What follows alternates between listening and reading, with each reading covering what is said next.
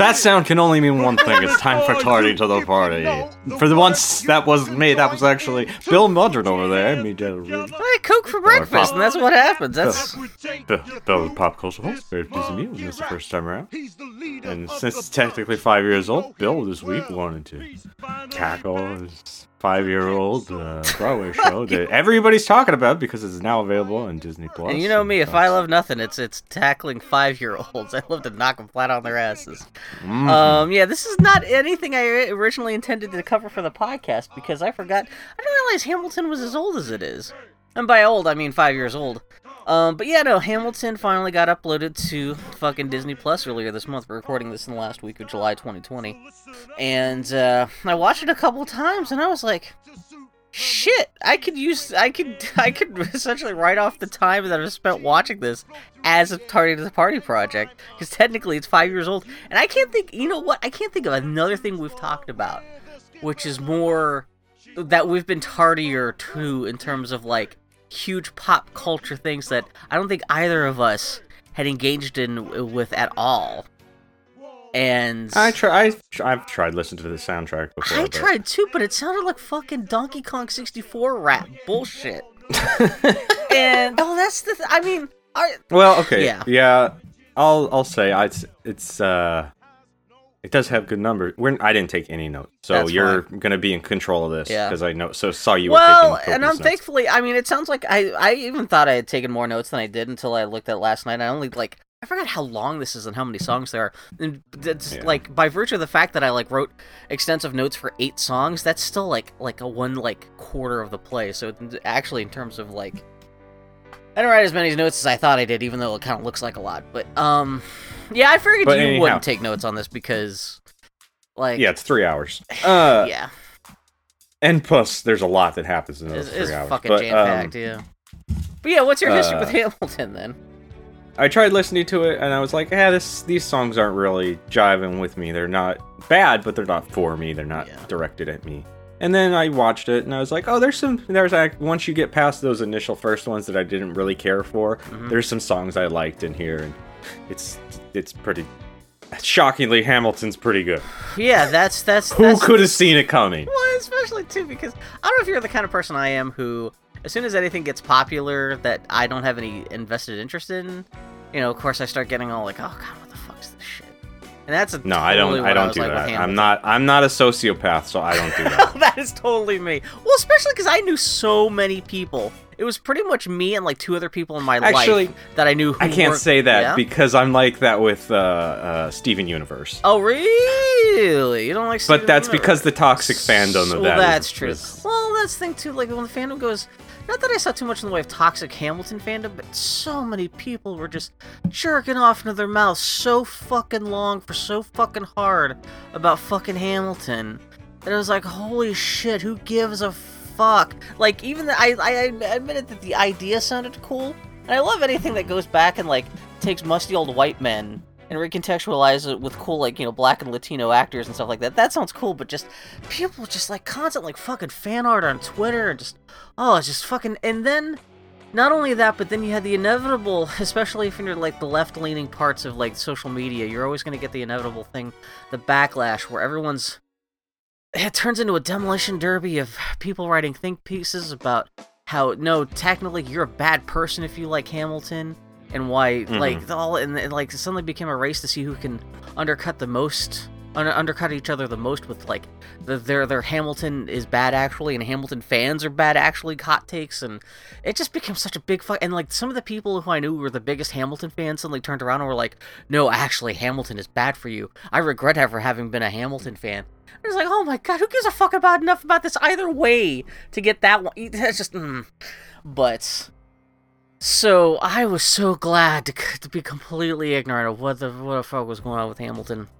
Until, they uploaded to Disney Plus, and I was begrudgingly like, fine, I'll watch this. Well, I did, like you said, I did try to listen. That is a very Bill Mudrin thing to do. Well, I did try to listen to the soundtrack, and the soundtrack is so, even from a musical perspective, it's so clean and overproduced, so Broadway, I couldn't even get into it. Just on its own merits, and there's also the thing too that whenever I try to get into a musical, but just by listening to the soundtrack, it almost never works. Because you don't, I want the context of what's going on in the play, and I guess with something like Hamilton, that's easier to do because it's all sung. It's pretty much an opera, so most of that should be on the soundtrack album. Whereas like fucking the thing everyone's jerking off about these days is fucking Beetlejuice. About how great that is, and I tried to listen to that soundtrack. Oh man, and I listened to a lot of that while cleaning the garage, Yeah. and eventually I was probably like 3/4 the way through. I was like, "Why am I doing this to myself?" That's the same thing too. One of the most iconic things about Beetlejuice is the sound, the music, and the musical sounds nothing like any of That it. is the mystifying thing about that. They 'cause, didn't like, even try to get budget Danny Elfman on it. It's fucking They quote completely the, different. They quote the original Beetlejuice score like maybe twice out of like the dozen songs in that thing, and that's even that very passing. They like, and then which is like if you, it's like if you went out of your way to make a musical about like the 1979 whatever Superman movie with Christopher Reeves, and had everyone dress up like all those characters, but for some reason like you don't bother to incorporate any of the John Williams music, and it's like why are you even doing that then? That's like half the point. And so like Yeah. the Beetlejuice musical, like all the numbers are like really kind of squeaky clean and like overproduced. And without because that's actually there's actual more connective tissue between the songs, and like I just couldn't get into it because I didn't have context for any of the music, and also the music itself wasn't necessarily that great. Love the lady who plays Lydia Dietz, she's great, but everyone else is just like whatever. But that's the thing with Hamilton, so I tried to listen to that a couple times, and also fucking. You know, in retrospect to how much I kind of like Hamilton now, I can give Lin-Manuel Miranda props for, like, he actually did write a pretty good play with some pretty good songs. He's not a good rapper, he's not a good singer, he's not that great a performer. And him being the star of the album wasn't necessarily that great. And so, like... Yeah, I take this with a grain of salt because it's gonna sound like a kind of insult, but it's this not. Could be something like blatantly racist. No. It's rare for you to kind was of step back and be like, you know what? Don't put me in jail because I'm going to say this, but yeah. No, Yeah. I was gonna say he's the weakest performer. Oh, yeah, he but is. that's because everybody else is super, super strong in it. Yeah. And he's obviously incredibly talented. He's just I don't not know who I as- would rather have in the role of Hamilton, Yeah. but It kind he of was works. the weakest part for me. He But he's a good actor in it. He does the acting part. He has the hang not a dog fan face. I'm not a fan of his voice per se. Yeah, well, he Not to take anything away from him. He's- That's just my own personal taste. He- I'm sure somebody else, lots of other people out there are probably say Yeah. like, I can't see anybody else in that role. He's perfect for it. But actually, okay. after seeing this a couple times now, I would have a little bit of a harder time seeing someone else in this role. But I could see why other people would say that, like, he's the weakest link because, like yeah, I listened to the Book of Mormon soundtrack a fuck metric ton before I actually saw it, and of course it wasn't Josh Gad in the touring group that I Josh saw Gad it is with. that? Yeah, he's one of the Mormons. Oh wow, okay. I but, hate Josh Gad, but he's good in that. Oh, he's fantastic. Oh, shit, in that. okay.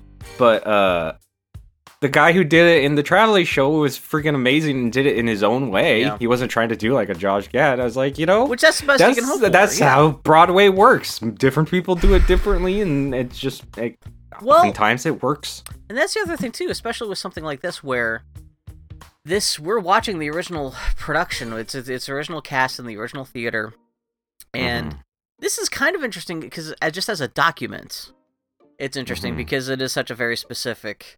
And this is another thing I know with musical theater stuff. There can be big debates with people like how much do you love a production? How much do you love a musical versus how much do you love a specific production of that musical? And like, because I know people will be like, well, I only like this because I only like the original Broadway recording. I like this thing, but I only really like the traveling production. Blah, blah, blah. And so that's the thing. I don't know how much I like Hamilton versus how much I just love this version of Hamilton because yeah, we're watching the Disney Plus version, and Lin-Manuel Miranda, even though he skates by on his little Scrappy-Doo energy and his hangdog face, which is really handy for all the emotional moments. But he was smart enough to really surround himself with a fucking killer cast of motherfuckers. Who, I've seen people reviewing this Disney Plus version of Hamilton, the filmed version, talking about how you can tell everyone's kind of tired after having performed these roles 7 days a week for a year and a half before this stuff was filmed. and they're kind of tired. I can't even tell. I'm that much of a layman when it comes to musical theater that no, I can't even. I entirely disagree with that. Yeah. Okay. Yeah. Yeah. No. These people are given Hynthala, and you can't tell that they're burnt out. Well, that's the other thing I wanted to like. This. Whoever said that is flat out wrong. Well, I heard a couple people say that. I'm like, okay. And this is the other reason why I wanted to talk about this on the podcast was because you are a theater person, and you would have. If anyone's gonna have interesting takes about this, it would be you because you're a fucking dancer, and like you've been around. But that's different than like Broadway style. But you would know at least more than me. You would be able to gauge like what's good singing, what's good performance, like especially in the. No, not singing, because I'm a dancer, and there's no singing in dance. What do you think about the dance in this thing? They shot it bad. Okay. Like it's always in the background. You can't really tell. Because they're there. I mean, obviously they're so focused on the singers and the main people. Yeah. You're focused on them, so you don't really. The dancing's good, but you don't really get to see it because the cinematography or however it's called, when it's done on stage, it's very well shot for filming a stage. It's very well done, but at the same time. It distracts from everything that's going on in the background. Yeah. You're not paying attention to it at all. You can't focus on it, which is, that's a big difference from seeing something live. You get to see the entire stage at once, and you can focus on any part of it you want. You can't really do that when you've got a close-up of the main dude, and you can tell that there's a bunch of shit happening behind him, which is probably really cool, but, right now we're looking at this guy singing. Which I thought they actually did some pretty interesting things in terms of, like, focusing the framing and stuff like that and doing some kind of like distracting you from this and like focusing on that stuff. But yeah, if you're in it just for the dancing, I can see it would be very frustrating. Like it wasn't really frustrating. You just like, don't notice it. And I wasn't quite sure how intensive because I know there's a lot of movement in this. I don't know if a lot of this you would consider. I mean, it is dancing. They're dancing throughout the whole thing. Yeah. Not everyone, because like you have the ensemble, you got the main cast, and the main cast is not always dancing. God knows that's not true. No. But no, because if they asked them to dance in those outfits, they would have died from heat exhaustion. I feel so bad for the guy playing Hercules Mulligan, the big black guy in the green jacket and the fucking stocking cap, because he is sweating his balls off on that stage. That was a cruel bit of costuming for that son of a bitch. But yeah, it's so anyway, like the way I got into Hamilton actually, like. The thing that got me wanting to really kind of revisit and actually giving Hamilton an honest chance was, there's a podcast called Strong Songs, which is hosted. I didn't realize until recently. This guy did an episode about the World 1 music from Super Mario Brothers. It's hosted by a guy named Kirk Hamilton, who used to be like a writer for Kotaku and Polygon, I think. But he has this great. It's a podcast called Strong Songs, where he just talks about different popular music and why. It works as well as it does, and just recently with Hamilton coming to Disney Plus, he put up an episode about the song "Satisfied," which is sung by the oldest Schuyler sister in the show. It's the one where she kind of rewinds time and starts talking about how she fell in love with Hamilton too, and along with her sister. And I didn't like listening to that like after watching Hamilton once. He goes into the Strong Songs host goes into the use of leitmotif and how well developed it is throughout the music and in the play, and that kind of I want to go watch it a second time after that, and I really did start recognizing like different like bits and pieces from this song end up over here and stuff, which is not like the most advanced thing in the world, but as someone who grew up listening to lots of John Williams and lots of movie soundtracks, very leitmotif heavy musical soundtracks, that kind of interior construction stuff always really interested me. And going back and rewatching Hamilton with that kind of on my mind, again, I'm not a big fan of how the music has been produced. It's way too overproduced for my taste and way too squeaky clean. But just from like writing perspective and how like they bring back little themes and intermix stuff like that, I did start getting more into that, and that was kind of like my into Hamilton. The stuff that was kind of sticky to me. That kind of like got me. I finally suddenly had skin in the game watching it again. I was like, okay, that is more interesting. And I started paying more attention to the songs, and when I watched it a second time, I threw on... Actually, this is a big deal. I put on the subtitles. And so now I did can that see too with the. now I can actually understand what everyone's talking about a little more. Yeah, I watched it at work the first time. Well, I didn't watch it. I had it playing in my pocket at work, and that was a mistake. That was a horrible mistake. Really? And it was fine. Was it just the soundtrack, or was it the actual? No, I had it in and out of my pocket, and it was on, and I would look at it, but I couldn't focus on it. But so yeah, the second time through, watched it, subtitles on, and it improved at least 30%, if not more, having the subtitles on. You can now just because it makes you focus more. No, that's true too. On it, and at least now I understood what was actually happening in some of the scenes, because suddenly people will start arguing and stuff like that, and especially watching it the first time, maybe I'm not focusing totally on what's on the TV. I'm checking my email and stuff like that. I might miss a crucial line why someone's suddenly upset now, or like whatever the political machinations are in this specific scene. But like actually focusing and watching it and reading the subtitles, like I got a lot more out of it. And again, with the music stuff and like paying attention to the music stuff and watching that 2 times was enough for like the performances to start growing on me. And like now that I knew what was happening in the story better, I could better anticipate things. I could like more enjoy like the characters and the performances. And that's when it actually started growing on me, was that second time watching through. And that's when I really kind of started falling in love with like, oh god, there's the one fucking dancer lady in the ensemble that I have total crush on her. Name's Ariana DeBose. And she's this light-skinned black lady with, like, this curly hair that sticks up. She's got these big, bright eyes that the whole time I'm watching fucking, like, I don't know why I'm absolutely fascinated with that lady, but she's beautiful. Which is funny, because, like... Yeah, now you're gonna have to watch West Side Story when it comes out. Oh, is she in that? Yeah. Fuck. I wonder if that's even still... Because I know that was supposed to be coming out this Christmas, but... Steven Spielberg, famous for his musicals. I know, yeah. I bought that on iTunes, so if you ever want to watch the original version before the Spielberg version comes out. No! Do you not care about fucking... Well, I trust my mother's opinions on musicals. She was a huge musical fan. Yeah. And one day when I was a teenager, she had never seen it before. She came to me holding a VHS tape of West Side Story and said, "This was boring. Do you want it?" And I said, "Nah." And she's like, "All right." I love your mom. That's great. This sucks. Here, you want to take it away from me. It burns my skin. Are you interested in watching this? I thought it was boring as heck, and I was like, no, thanks. Yeah, my friend Dylan recently, she found out that I'd never seen West Side Story, and she's like, what is wrong with you? You have to watch that. And I was like, I've never seen it either. I've seen clips, and it bored the shit out of me. Which is actually, I feel bad. My little anecdote about Dylan. My friend Dylan, she went to high school with Lin-Manuel Miranda.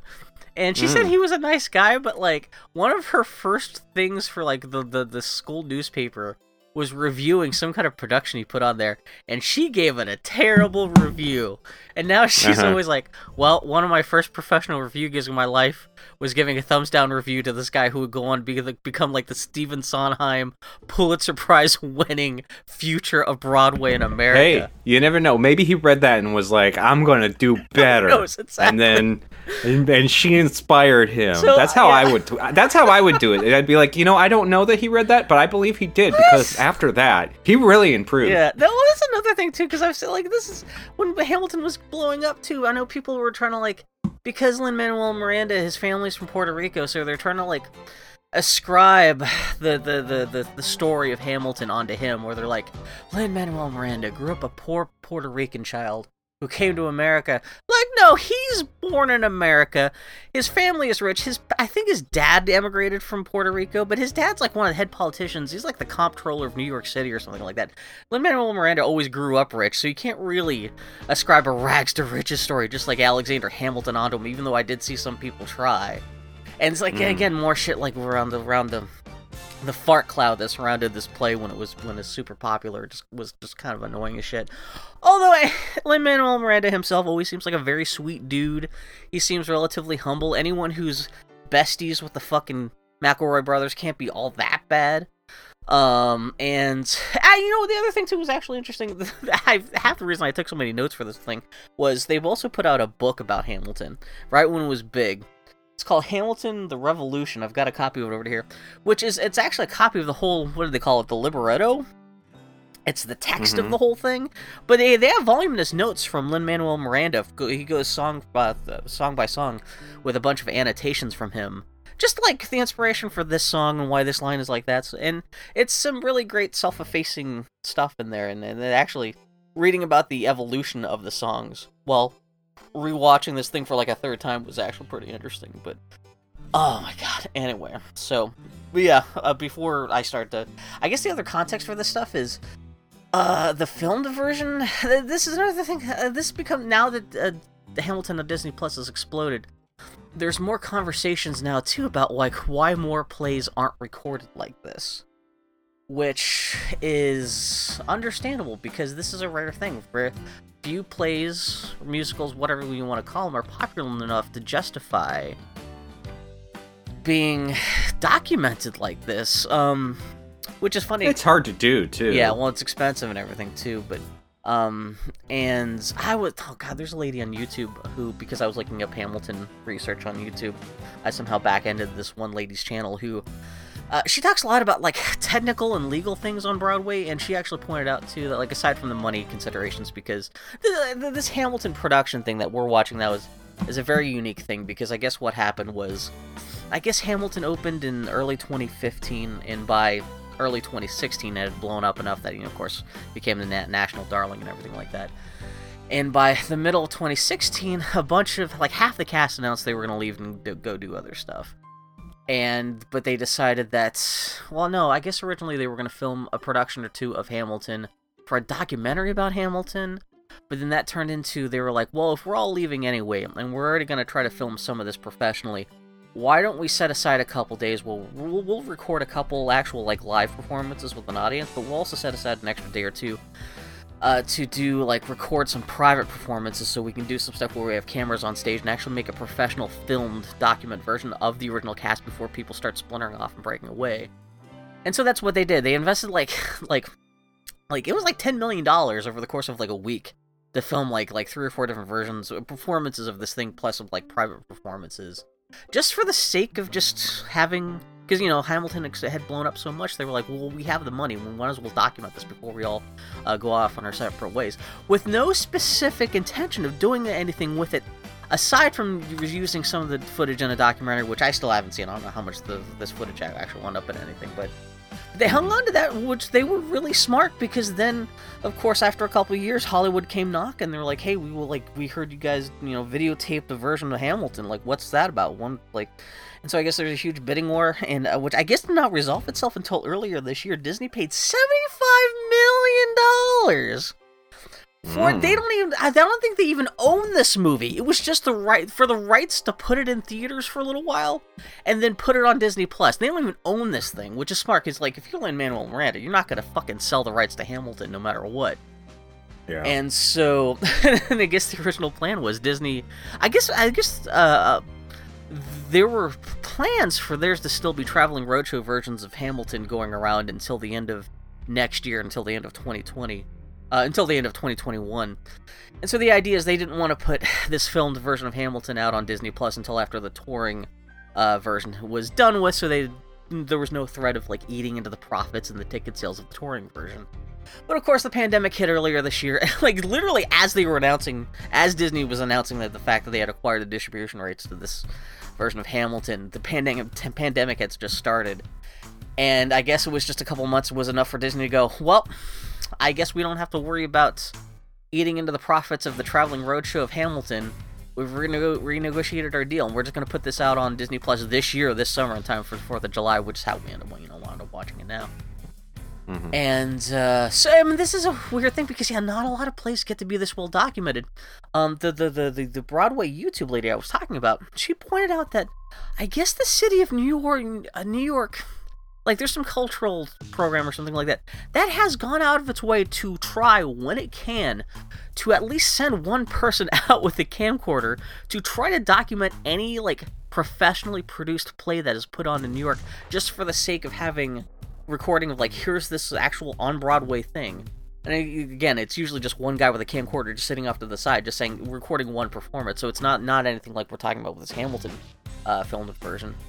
But like, it's rare that anyone has the time or money or to sit down and do, like, a pro recording of this, which is funny because, like, I'm not a big musical theater fan, but two of the big musicals I am a fan of, it's because they had the wherewithal to actually, like, do a recording of the original Broadway cast, and that's with Sweeney Todd and with Into the Woods.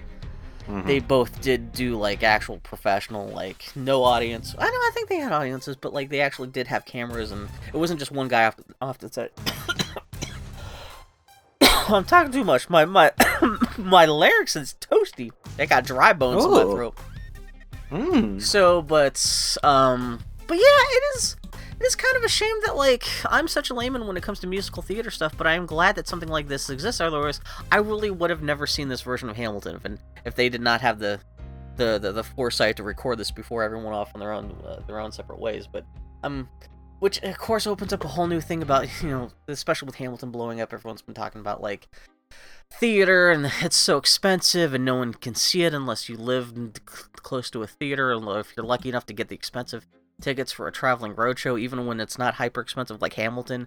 Just going to the theater is still, like, so much more exponentially more expensive than going to the movies. And I didn't even think about it until now. I wonder if the pandemic's gonna force a lot more theater people to actually do recorded versions of their stuff and distribute it, knowing that, like, they're never going to be able to make as much money from a live box office crowd as they would have been before the pandemic hit. I wonder if that's going to be... also with Hamilton blowing up, this film version is going to be more justification for people to make stuff like this. I don't know, that'll be interesting, so... Well, they'll also, I'm sure a couple will try of less than popular stuff and be like, I wonder why this didn't work. Yeah, exactly, yeah. Everyone's going to think if you just film it and put it on, try to get it on Netflix or Disney Plus, it's going to be a huge hit, but, So anyway, yeah, this is me finally catching up to Hamilton, and yeah, did you have any other vague thoughts about any of the show or anything like their performers or anything like that? Well, I'm going to compare this favorably, and you're not going to believe what I'm about to say. No, yeah. I'm going to compare this production of it favorably to Cats. Ooh, why would you do such a thing? No, get this. So I think the reason why Cats didn't work for the movie, one of the many reasons, is because you can't transfer that fucking thing to a movie. And I don't think Hamilton would work as a movie either. I think they did the smart thing and then try to adapt it to a movie, because if you try to do this as a movie, it would blow ass, because time moves so strangely, and people walk from one side of the stage to the other, and it'll be like a month and writing letters, and this would not ever work as a film. I think you could do... I think this and Cats are two fine examples of shit that should stay on stage. Yeah. Even though the Cats stage play sucks ass. Man, I just watched. I found a half-hour video about this. That actually was a video about not just the making of Cats, but the making of the 1998 stage-filmed version. Essentially, the Cats version of what we're talking about with Hamilton. It was a behind-the-scenes thing that was actually interesting to watch, and it was actually kind of cool to see, like, talking behind-the-scenes thing about the theatrical version of the play. Which suddenly I was like, okay, I could see this is actually way more interesting than the fucking movie that we just watched. And it's interesting that Hamilton comes out less than 6 months after the abysmal train wreck was the Cats adaptation. It's funny to see this Hamilton film adaptation coming up and saying, okay, if you're going to take a musical and turn it into a quote-unquote movie, this is the way to do it. This is the best of all worlds.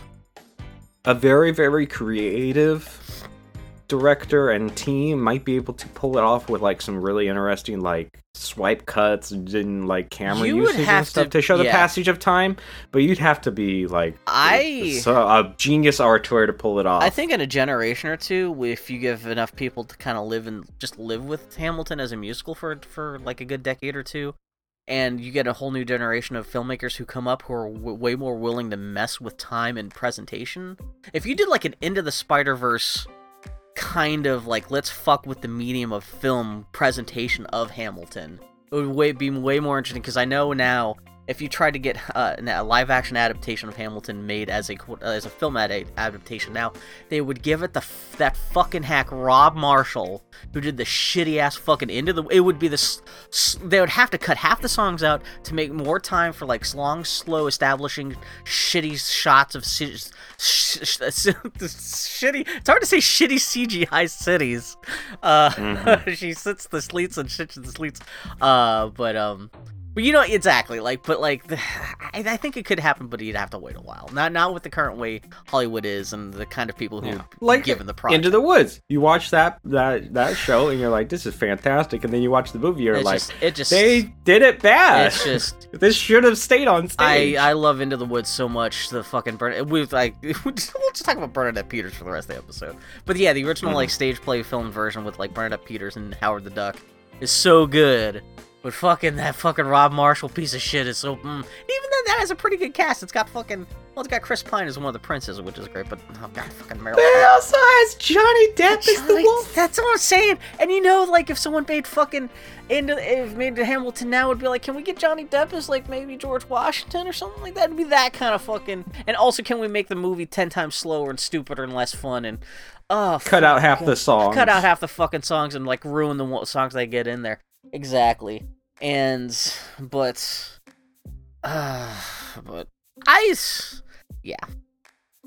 this is yeah. Not to say that fucking Hamilton's like the most cutting edge, mind blowing thing in the world that it's impossible to turn out. But I just don't trust modern Hollywood, and the things that make Hamilton so special right now are so unique to the stage play version. I even like the fucking for someone who went off like fucking hating Hamilton because everyone else loved it. Even I'm impressed even by the fucking stage, the fucking turntable thing that they do in the middle of the stage and the choreography they're able to do with that. That's unique enough that I'm like, I was even impressed by that. Turntables are pretty big on like. You shut the fuck up. Shows. This is the first time I've seen it, so I'm assuming this is the first time it's ever been done.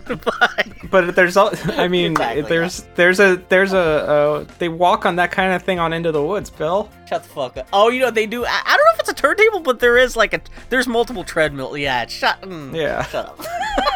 So unique. Well, that's the thing with me being a layman. This is the first time I'm seeing this stuff. I'm like, they must have invented this. Oh, Daniel, I'm gonna blow your mind. They have actors playing multiple roles. I think they invented that for this because it's the first time I've seen it. So exactly, yeah, that's never been done before. Which I do like in the play when Jefferson shows up. They really have to drive home the phone to like, you haven't seen this guy before, even though you just saw him for the first half of the play. They really drive home to the audience like, okay, no, this is a new character. It's Thomas Jefferson. Don't get confused. But yeah, no, I guess we can start talking. Like, I just have notes for like maybe like 8 of the songs. I actually just even like the costumes. When they first start off the play during the Alexander Hamilton number, almost everyone in the production is dressed in kind of like white parchment costumes. But the only character with any color is Burr because he's the narrator, and I guess they're kind of doing a thing of like the ensemble, they're like the parchment, and because Burr's the narrator, he's the one dressed in black, so he's kind of like the ink, which kind of ties into the whole who's telling the story shtick that the whole film or the whole play kind of hangs itself on. Would you call this a play? Is a play like a non-musical? No, a play is like like a prose. Fucking what's his name? The realty dudes. What? The real power. Now I can't talk. We're both having meltdowns. Yeah, the realtors. The Music Man. The Cell. Yeah. Oh no, the fucking Glengarry Glen Ross. Yeah. So you call it just a musical? I should just call it Yeah, it's a musical. It's a Broadway musical. I want to get the terms right because everyone drives me nuts when people talk about soundtracks, movie instrumental soundtracks, and they're like, my favorite song in Star Wars. I'm like, it's not a song if it doesn't have fucking vocals in it. You fucking dipshit. I don't want to be like that with musical theater where this is my favorite play. But I just like it was an interesting thing too where I was like reading in the fucking Hamilton book about how. They were like, okay, well, this obviously going to be a play about Alexander Hamilton. I guess we're obligated to have some kind of old-timey costuming. And so I guess they did a bunch of experiments trying to combine, like, modern dress with old school. Like, everyone's got the frill coats and, like, the little socks and shoes and buckle shoes and shit like that. And, like, nothing worked until they just realized, like, just putting Black and Latino actors in old-timey costumes was enough that, like, that's suddenly behind the scenes... That's when everyone was like, okay, this might actually work. Just not just even from a costuming perspective, but like, this feels kind of transgressive enough that you have all these like minority actors dressed like the founding fathers. Like that's enough by itself to kind of like shoot some energy into this thing. That this could be interesting, and not that the costumes are super like really like authentic or anything like that. The ensemble costumes are actually mostly just like tights with like interesting tops and shoes and stuff like that. But yeah, just the costume design, that was actually really good. It's The second song, My Shots, which I do like how it is, I'm gonna throw away my shot. I do, it's corny as shit, but I do love that they use every possible use of the word meaning of shot in that, from everything from, like, I like the ensembles, like, they're miming shooting with a basketball. And, of course, they're talking about, like, drink shots because they're singing in the pub, in the tavern. And, of course, they're talking about shots with, you know, like, shooting and stuff like that. And I do like how Lin-Manuel Miranda undercuts Hamilton bragging about himself and proving his worth to everyone he's just met by abruptly apologizing and explaining that he's never had any friends before. Which is... It's a moment of humility that makes all the braggadocio and the rest of the play easier to swallow, because so much of this musical is about fucking Hamilton getting up and talking about my top-notch brain. And it is kind of nice, like, his... Please never do that again. That's what he says! But not rain! That's how he says it, it's so dorky! But I do like at the when he's all like, yeah, I never had any friends before, and it's kind of like, it kind of exposes Hamilton for being kind of like like, at least the way he's being presented in the musical as being kind of like this lonely nerd a little bit, too, which I thought was kind of nice little bit of humanizing, so it's not just, I don't know. It's just kind of nice. It rounds off the character a little bit. What do you think about the Schuyler sisters, those performers? Because those fucking two ladies, the two main Schuyler sisters, of course, the joke is there's the third one, Peggy, which she just says, and Peggy. And Peggy. And Larry. When I first started to sit down and watch Hamilton, I kept on thinking, in my brain, I kept on pronouncing it as Larry Hamilton. And like just like Larry Appleton from Perfect Strangers, I kept on thinking in my brain I was pronouncing Hamilton, like cousin Balky. You're ridiculous. You're ridiculous. Yeah, I get the feeling that those two ladies, Eliza and Angelica, are really good performers. I just want to confirm that. Like, is it from your perspective? Well, are they yeah. good? That's I don't know this stuff, so I'm like, I don't want to be like crushing on these ladies and embarrass myself. It turns out they're total. You know toads. what, Bill? They sucked ass. I can't believe they were in this. How dare Well, they? I do like they're kind of interesting because you have Eliza, Philippa Sue, I guess her name is, and you got Angelica, who is Renee Goldsberry. And I didn't realize, this is funny too, because like so many of these people, well, I guess this is 5 years old, so everyone is a little bit younger than they would be even now, but everyone in this place seems like a little baby to me, because I'm old enough now, like even by virtue of the fact that so many of the actors in this thing are like in their 20s and stuff, I'm like, oh, you baby children. I didn't realize the lady playing Angelica, the older sister, the one who gets the big, she's actually older than I am, which made me happy. Yeah. Because she's decrepit like me, too. But no, like the Schuyler sisters number, when you first get to meet the sisters, I do like the thing where they're like, look around how lucky we are alive right now. Is just such a nice sentiment. And I love the girls gleefully shoulder jiving about how great New York City is, especially because there's a whole meta thing, of course, because they're in a production being staged in New York City. And it's all very meta thing towards the audience of like, yeah, like look around you and partake of like, how cool it is. Even though, this is the other thing too, with Hamilton was first, written and produced during the fucking Obama administration. Now, look around, aren't you so lucky to be alive right now during the Trump administration, during a pandemic, where it's a little bit more like, maybe not so much, but yeah, I just love the performers. They're so fucking, especially the lady who plays fucking Angelica. Philippa Sue is great, like her fucking, we'll get to her towards the end of the thing, because the whole play essentially turns into being about Eliza Hamilton's wife later. But, god damn. It's just, the performers, Daveed Diggs, as fucking, he plays Lafayette and Thomas Jefferson, he's great. Just the whole cast, I'm trying to think if there's anything, like, particularly weak. I didn't realize King George was fucking Kristoff from Frozen.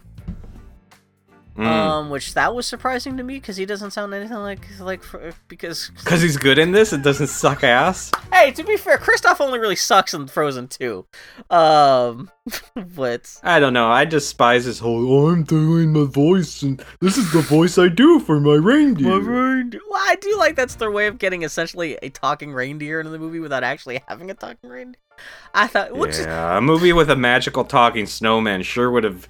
It would have just been. It wouldn't have been believable if they had the reindeer talk. I hate you so much. We're stopping the podcast now forever.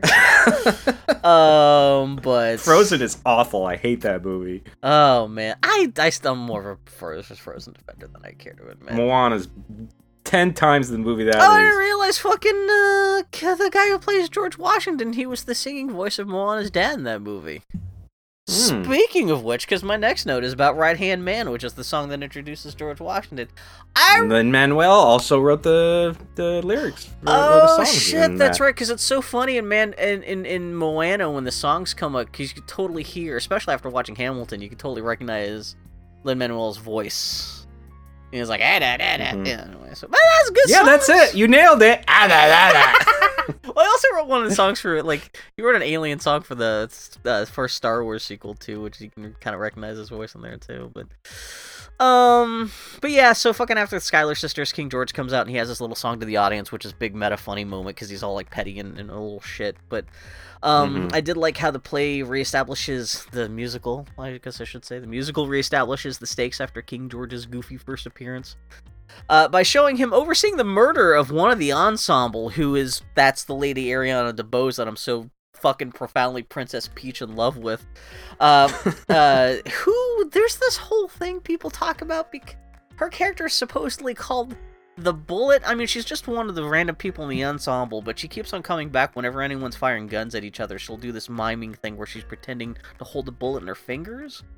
And I don't know how much this is actually something that was intentional versus this is some kind of like fan fiction cooked up by the Hamilton fans that like, yeah, she is a character called quote-unquote the Bullet who like symbolizes death and stuff, because I guess for the whole rest of the play, whenever she shows up, most of the characters she interacts with die pretty quickly afterwards and stuff like that. I guess she's the Hamilton equivalent of the Oranges in The Godfather, where whenever oranges show up, people end up dead. Dying in the next scene and stuff, but fucking oranges, oranges. But yeah, no. But after King George disappears, I do love like there's just a random soldier that breaks her neck and kills her, while King George is like watching from the distance, and it is a kind of nice way to reset the stakes. And suddenly the song goes into, I don't actually care about like theatrical lighting very much, but suddenly there's this whole thing about how everyone, pretty much the whole ensemble and most of the cast come out, and they start singing about 32,000 troops in New York Harbor, and it's all kind of sad and quiet and slow and weird, but they did this really good lighting effect of kind of like water reflecting off the ocean, or not the ocean, I guess maybe it's the Hudson River. Well, no, it's the harbor, it's open up to the open sea, but it's really kind of nice and spooky, and it's all kind of like, ooh, what are we gonna do? There's so many people and bad people in New York City, who are we gonna get to fight them? Oh, but then what we gonna do? What we're gonna do? But then they introduced George Washington. They introduced him like it's almost like a wrestling match. It's great because then you got Burt comes out and he's like, we now the man who you've been waiting for. And this is one of the few things in this production that is interesting from a camera perspective, because it turns out they nested a camera in the rear wall of the stage, seemingly just for this one shot where George Washington is first introduced, where it's a reverse shot of, the camera's looking out from the backstage out to the crowd, and you see Washington, he comes out and he's looking pensive at the well, not really directly at the camera, but enough that like it's this weird. It's literally just like a 2-second shot of him kind of looking pensive. It's like a private moment before he turns to the audiences and introduces himself, which I thought was really kind of interesting. It's just a quick editorial. I don't know. I just thought that was kind of cool. They do that when he leaves for the last. Oh, they do that. Oh, okay, cool. Yeah. But he also gets one of the biggest bangers because it's just like him, just the whole big thing about how great Washington. Well, not even great. I do like.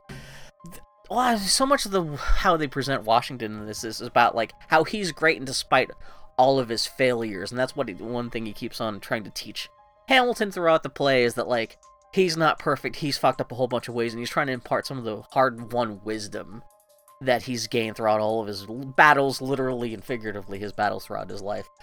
But this is one of the also rare bits in the musical that I thought from an instrumental orchestration perspective I thought was interesting, because there's this whole, I don't know, is there a live band?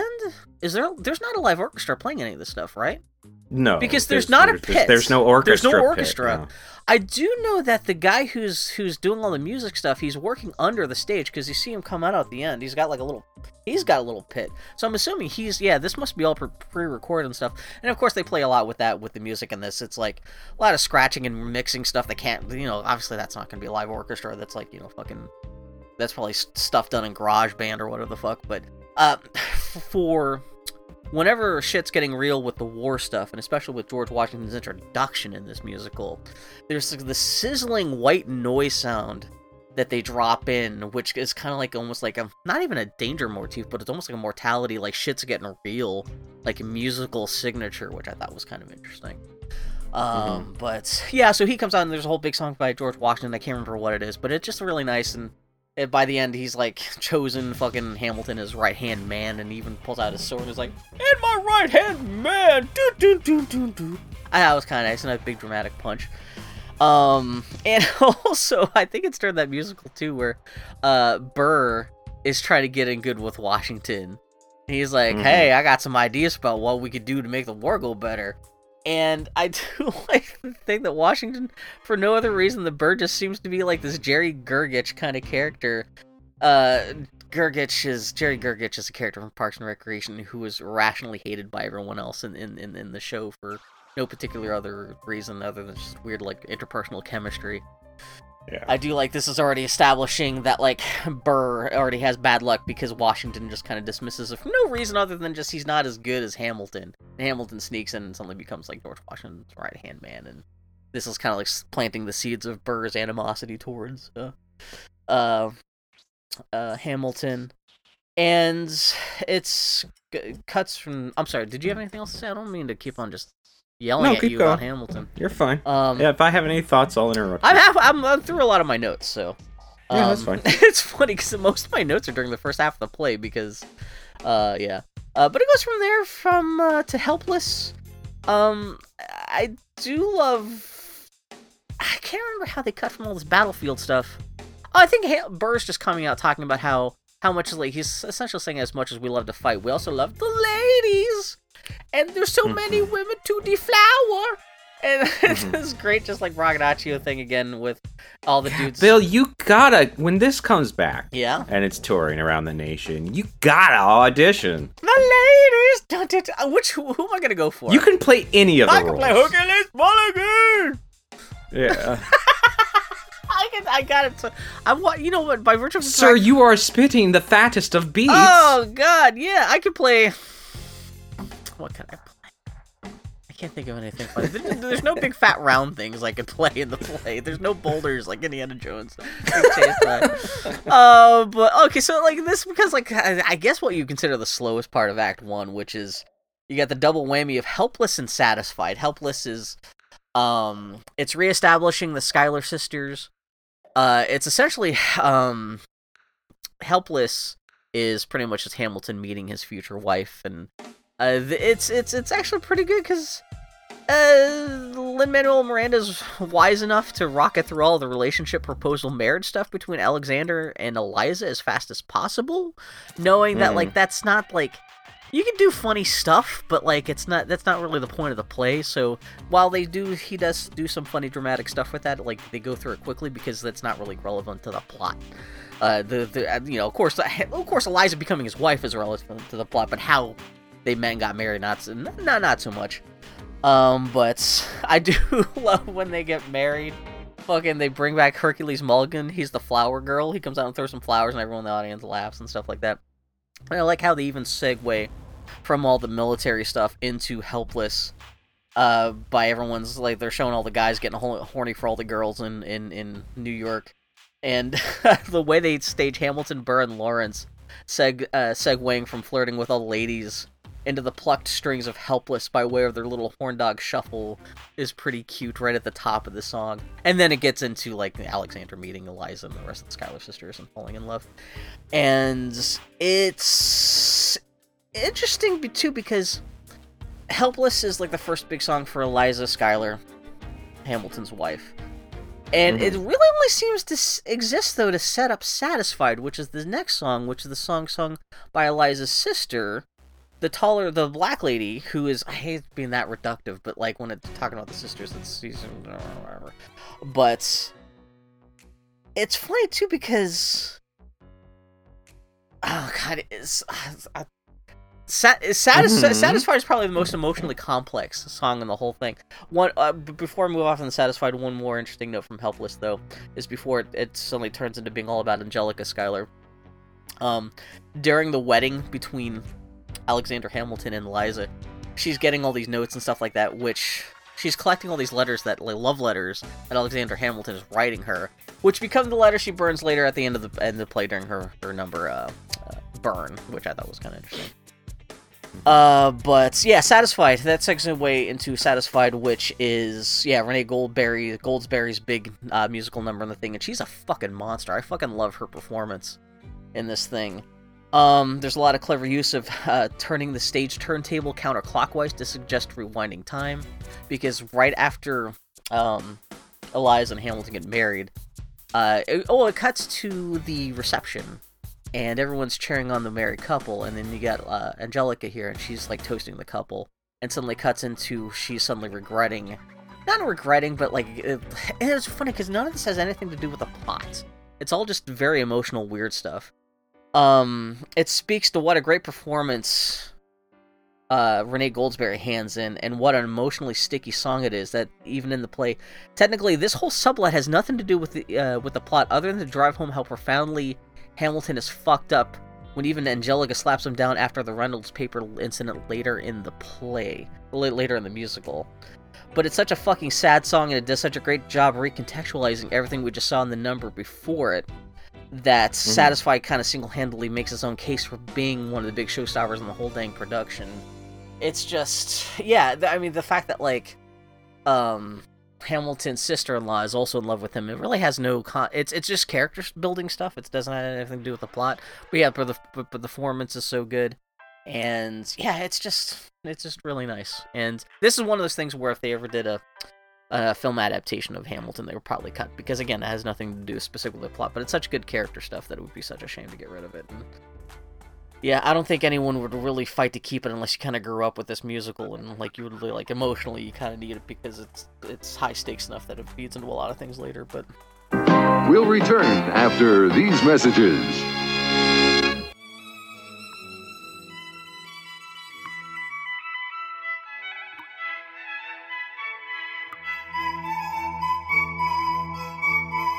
And that was Spring from Vivaldi's Four Seasons, one of my all-time favorites. And now, let's make that random call with today's $10,000 question. It's a tough one. Who shot Alexander Hamilton in that famous duel? All right, let's go to the phones and see who's out there. Hello? Hello, for $10,000, who Aaron Burr. Excuse me? Hold on, let me get some milk. Ow! I'm afraid your time is almost up. Aaron Burr. I'm sorry, maybe next time. Aaron Burr. what's the first duel in the thing? It's the one where the guy insults Washington and. Oh, that's what it is, and they shoot him, and like they have to. It's one of the other commanding officers. Oh, and that's the whole thing where like, that's why my note ends up here, is because the 10 Duel Commandments. It's the first time you establish the rules of the commandments, which they're only setting up now because it becomes a big thing with. I didn't realize actual Hamilton's son. Actually, I guess he died for duel really in real life too, as documented later in the musical. But of course, that becomes the big thing, also setting up the rules for like the very end of the play, because of course that's why the whole play exists. But there's a little bit I really like at the end of 10 Duel Commandments, after Washington is yelling at everyone for like the infighting within his own army. There's a bit where Hamilton accidentally loses his shit at Washington for calling him son one too many times, forcing Washington to send Hamilton away from the war front to cool down and get his shit together. Which at first you think Washington is just doing that just for Washington or for Hamilton's sake, but then you find out that like Hamilton goes home and finds out that like his wife is actually expecting, so like it's more like Washington's trying to protect Hamilton and not giving him a command, just by sending him home because he's got a son and he doesn't realize it yet. But it's such the moment where Hamilton freaks out at George Washington is such like a West Wing moment, because that's such a big thing they did on the West Wing, where you'd have this hardworking and overstressed right-hand man loving their dad boss too much. It's just like, that's a thing that happened on the West Wing all the time, where everyone working for the president would be like, I love you, president, so much, I'm gonna get angry, and blah, blah, blah. And they do that here, and it's such like a goofy, oh god, it feels like a relic of an older time, too, where people actually gave a shit about the West Wing, because the West Wing seems so childishly naive these days, but anyway, but so that's the, but, the room where it happens is kind of, it's the closest thing this musical has to a villain song. It's Burr's big song where he, well, no, he does have a song that justifies why he's temperamentally the opposite of Hamilton. It's called Wait For It, where he talks about how his parents died and he's waiting for, like, whereas Hamilton's always hot-headed and always goes out and gets stuff and is willing to step on toes for stuff. Burr's just genetically engineered just to be like, to step back and kind of wait and see how things pan out before he tries to manipulate the situation. But that's not really a villain song. The room where it happens is interesting. It's I just love the fucking, there's this banjo accompaniment with the song that for some reason just utterly makes the song. I have no idea why. But the room where it happens, aside from also being kind of a villain song for Burr, also doubles nicely for exposition for the founding of Washington, D.C., and explaining Hamilton's national debt plan. It also is justification for why, I guess we're in the second half of the play now, justification for Madison and Jefferson's desire to nuke Hamilton politically, and lays the groundwork for why Burr, following Hamilton's example, decides he's going to finally dive headlong into politics, which sets up the whole end of the play, because Hamilton ends up intentionally kind of like destroying Burr's political prospects. But yeah, but it's essentially the one big show-stopping moment for Leslie Odom Jr., who plays, I guess you don't win a Pulitzer. What do you win in, is it the Tonys? Yeah, I guess he got the Tony for Best Actor as a result of this play, and he got it for a lot of people say he got it for the whole musical, but like this is his big show-stopping moment in Hamilton. And but yeah, it's just funny that like he gets to show off, but then there's all this other crazy plot stuff packed into this one fucking song, which is kind of remarkable, because like I said, Lin-Manuel Miranda, this is the only second play he's ever written, musical, whatever the fuck you want to call it, but he's clever enough, like he's written good songs. The songs are good enough. Almost all the songs in this are do multiple things at the same time in terms of like moving multiple parts of the plot forward or doing character development things, which I've seen people fucking, again, I'm not a super fucking play expert, but I've seen other people who are supposed to be experts in this field. Fucking Andrew Lloyd Webber can't do that half the time. But fucking at least Lin-Manuel Miranda can, so at least that helps. Even though this thing is like fucking 3 hours long, it doesn't quite feel that long. At least if you've bought into the Kool-Aid. Of course, if you don't like this, it's gonna feel 6 hours long if you're trying to watch it. But if you're enjoying it like I am, it doesn't feel quite that long. I'm shocked. So you said you should watch this goddamn thing twice, right? Yeah. You're out of your goddamn mind. Thank you so much, Daniel. You're a goddamn lifesaver. I'm the best. The other song I have a note on is One Last Time, which is essentially it's Washington's exit from the story. He calls up Hamilton and he's like, "Hey, guess what?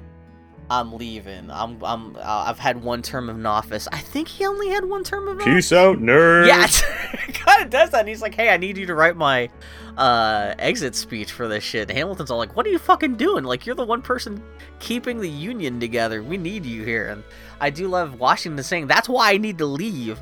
He specifically says, like, "I need to go because we need to be able to teach the people to say goodbye. We need to set a precedent that, like, once you're in power, the president can leave at the height of his power, and like we have to teach them to get along without us. Like, yeah, I want this country to outlive me. I don't want it to I don't want to stay in power for so long that no one can imagine how America can work without me."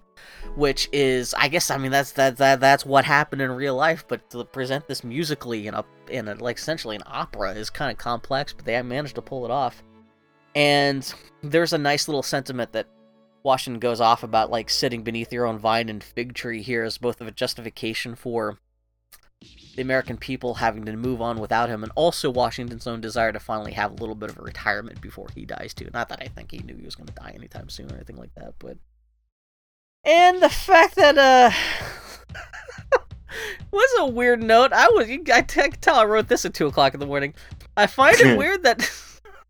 I found it weird that they sing about George Washington as going home, as Washington climbs a cardboard cutout radio tower, and then falls into a swimming pool after being shot by 2 agents from transsexual Transylvania. Cause it's funny, cause he's going home. Yeah. I got you, Bill. Yeah, I got you. The funniest jokes are the ones you have to explain. I explained stuttering over myself, and then explain it twice more, and then have to keep on going. Laugh, Daniel. Laugh. I got it. Oh, I got one more joke coming up. It's a fucking humdinger. Okay, let me get my let me pull my pant leg up so I can get my knee ready to slap. God, I hate everybody. How long are we into this? I can't tell if we're doing this for fun. Okay, we're done. Okay, this is actually going to be a normal like that episode. Okay, it's not going to be too long. I'm kind of getting towards the end. Eye of the Hurricane. I guess this is the song after Hamilton gets busted for sticking his dick in pork that wasn't his. I guess I could have said that. You have a way with words, Bill. I'm inspired by Lin-Manuel Miranda. If he can do that, I can do it too.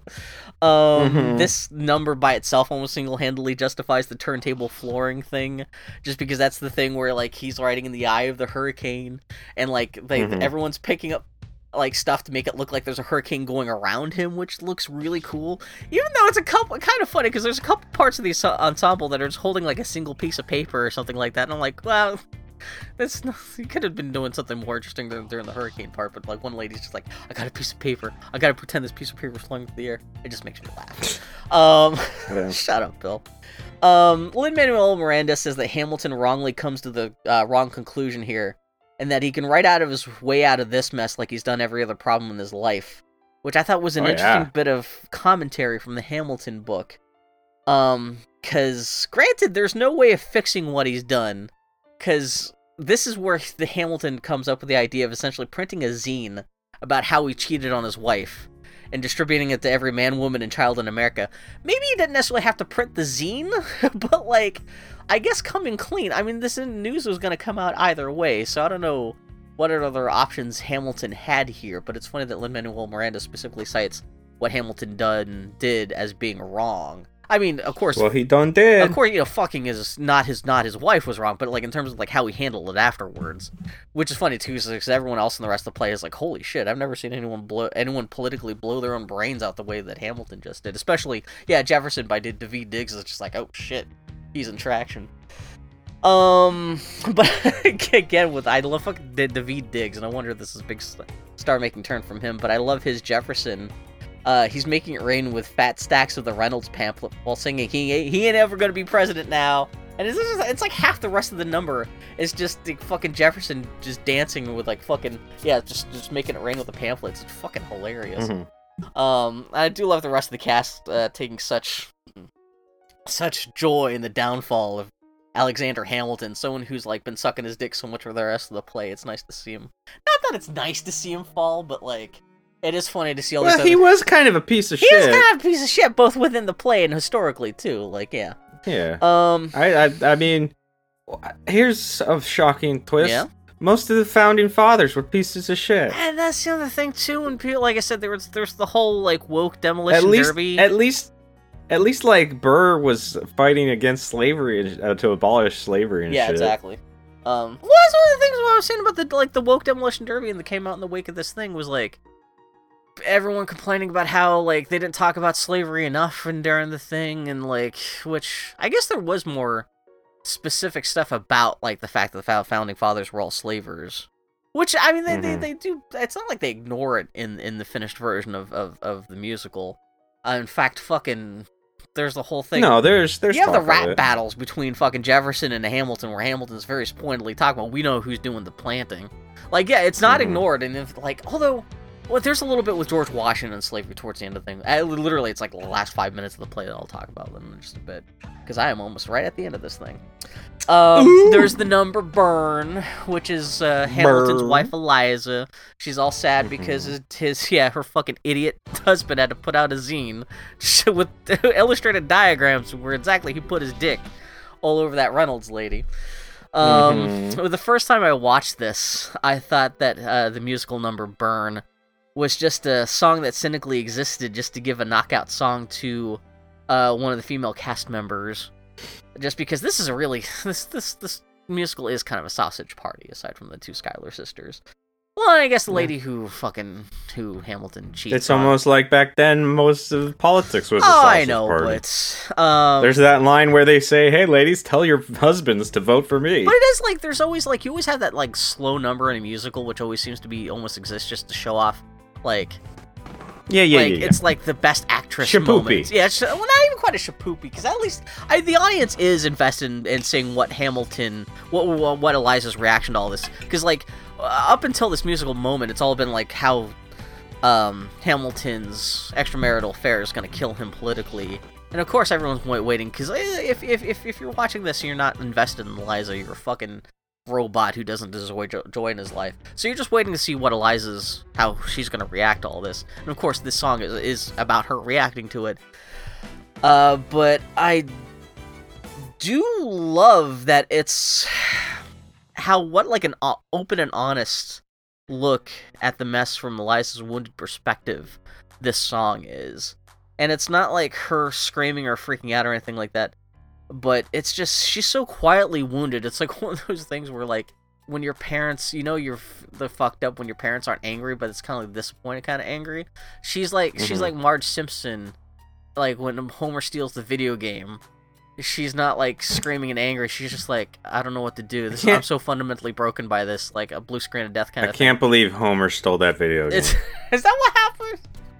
Well, confusing Apparently, that's what you said. Confusing metaphors with, like, a mom being disappointed with her son versus a lady being disappointed with her cheating husband. Yeah, whatever. But it does also... This number also does sow the seeds for all the talk about the meta-talk about narrative that takes up the rest of the end of the play. Because Eliza's essentially standing up and declaring to the audience that she's going to intentionally wipe herself out of the story and from the rest of the play by burning all this correspondence that could have possibly even redeemed Hamilton, that she and her husband have written to each other for all their lives. She's like, no, fuck it. Like, the world has no right to my heart. The world has no right to me. Like, my reaction. I'm removing myself from this equation. Fuck. And, like, she's saying this from this perspective. She's almost, like, viewing her own life in the context of history. It's not, like, a moment from the inside out where she's like, oh, fuck you, I hate you, I'm gonna burn this because I hate you so much. It's more like, yeah, you're Hamilton, you're obviously gonna be this big part of history, but, like, fuck you, I'm not gonna get dragged into, like, everyone, like, seeing how I felt about this because you've hurt me so much. It is a very nice...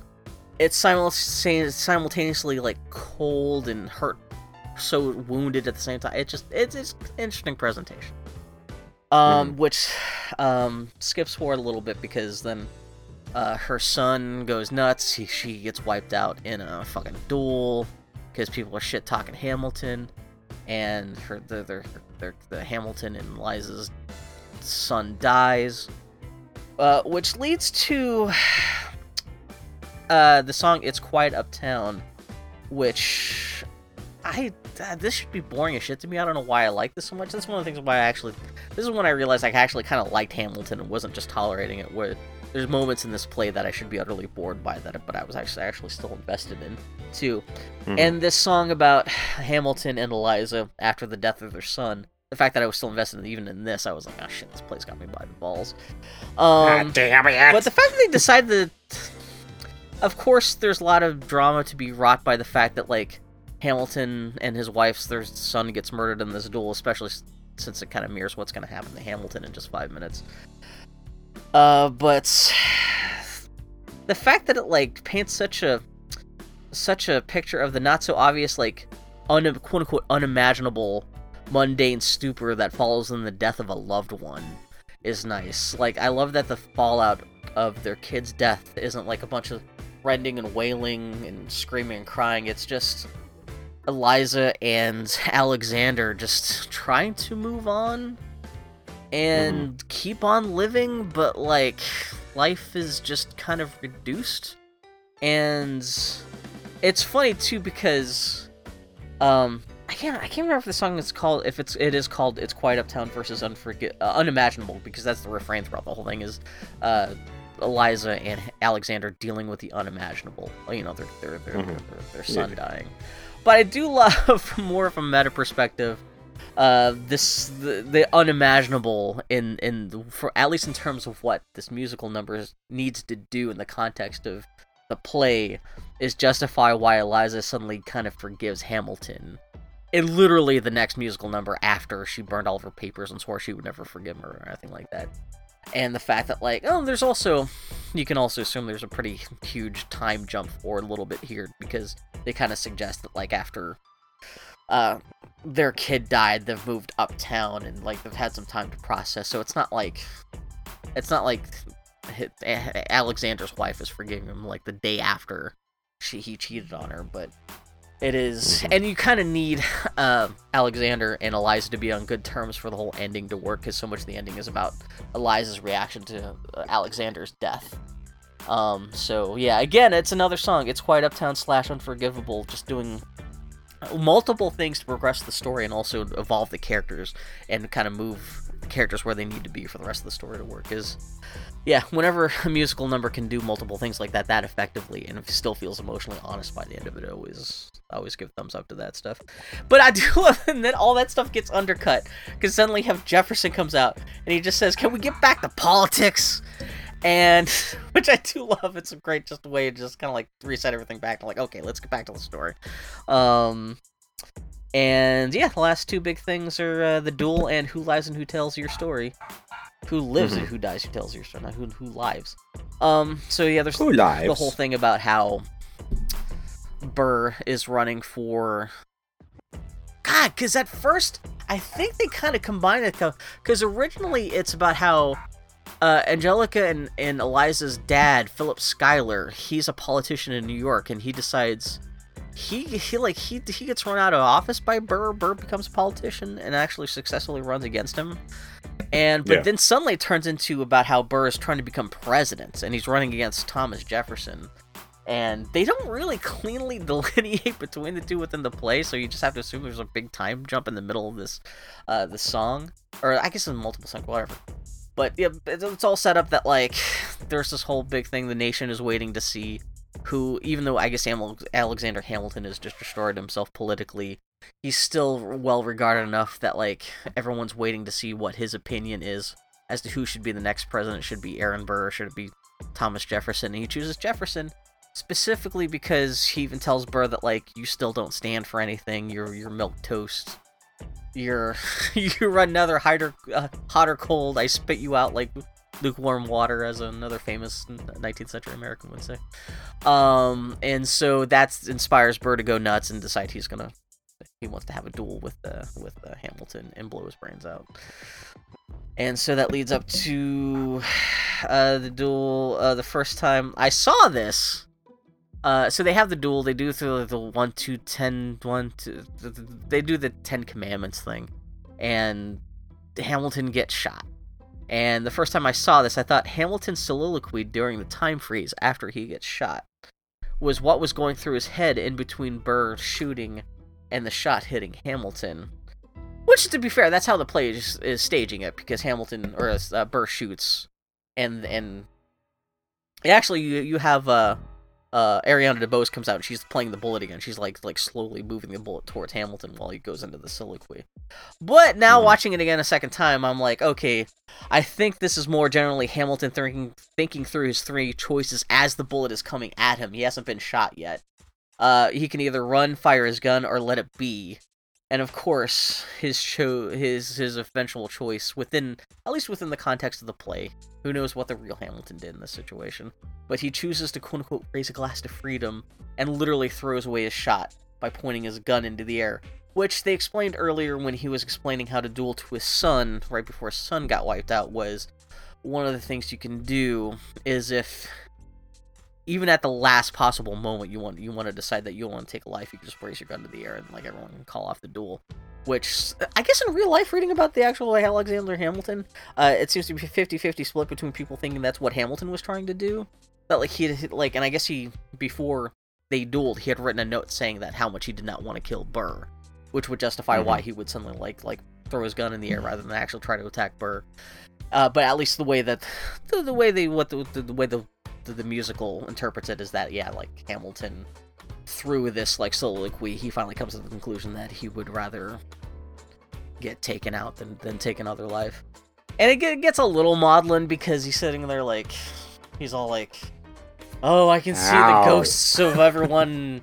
Here's Lawrence and here's George Washington looking after me. I'll be with you, Mom. I'm coming to you. And he gets shot and he gets taken out. And he dies and goes, but what do you think would be the end of the play?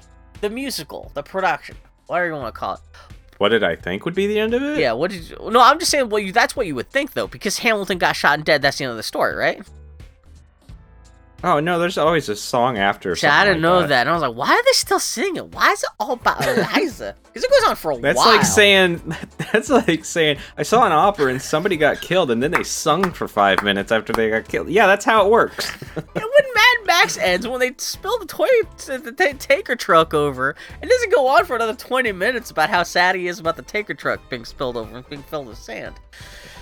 But yeah, when I first watched that just shows how like illiterate I am when it comes to musical theater. That like I'm not used to. Yeah. Have you seen any musical theater in real life?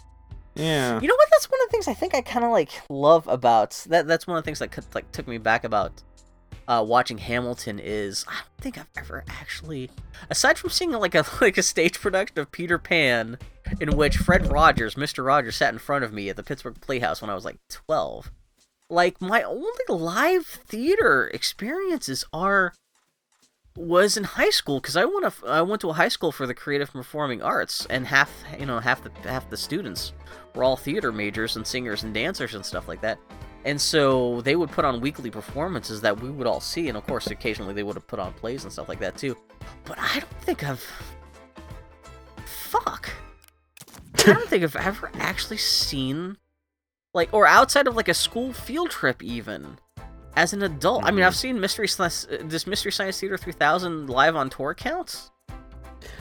I mean, they sing songs, and it's live. No. But like, it's funny now that because I was so nostalgic because I was like watching this stuff, thinking about how it reminded me of being back at Kappa, my high school. But now that I'm like, oh shit, that's because I don't have any other experience with live musical theater other than high school. Shit. Which, you know what? Now the way the world is, that I think I may have missed my shots. Like that's maybe. Oh, either that or it's gonna even. Oh man, I didn't even think about how I was gonna say it may even be better because I get to go to the theater and like there's only gonna be the other 3 other people in the audience. But then are performers live on stage gonna have to wear masks and stuff like that? And would that interfere with their singing or their ability to project? That's gonna be. God, it's so weird how this pandemic's gonna be reshaping everything in the world in ways that no one has still really thought about yet. But anyway, I was surprised that, like, literally, because I was expecting Hamilton to get shot, and then, like, he would fall down and just roll credits.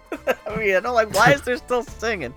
Yeah, the last 10 minutes of the musical are, I did like, rather than it being about eulogizing Alexander Hamilton even more, which we did not need, because the whole goddamn musical up to this point is about how fucking great and grand and super smart and super cool Alexander Hamilton is.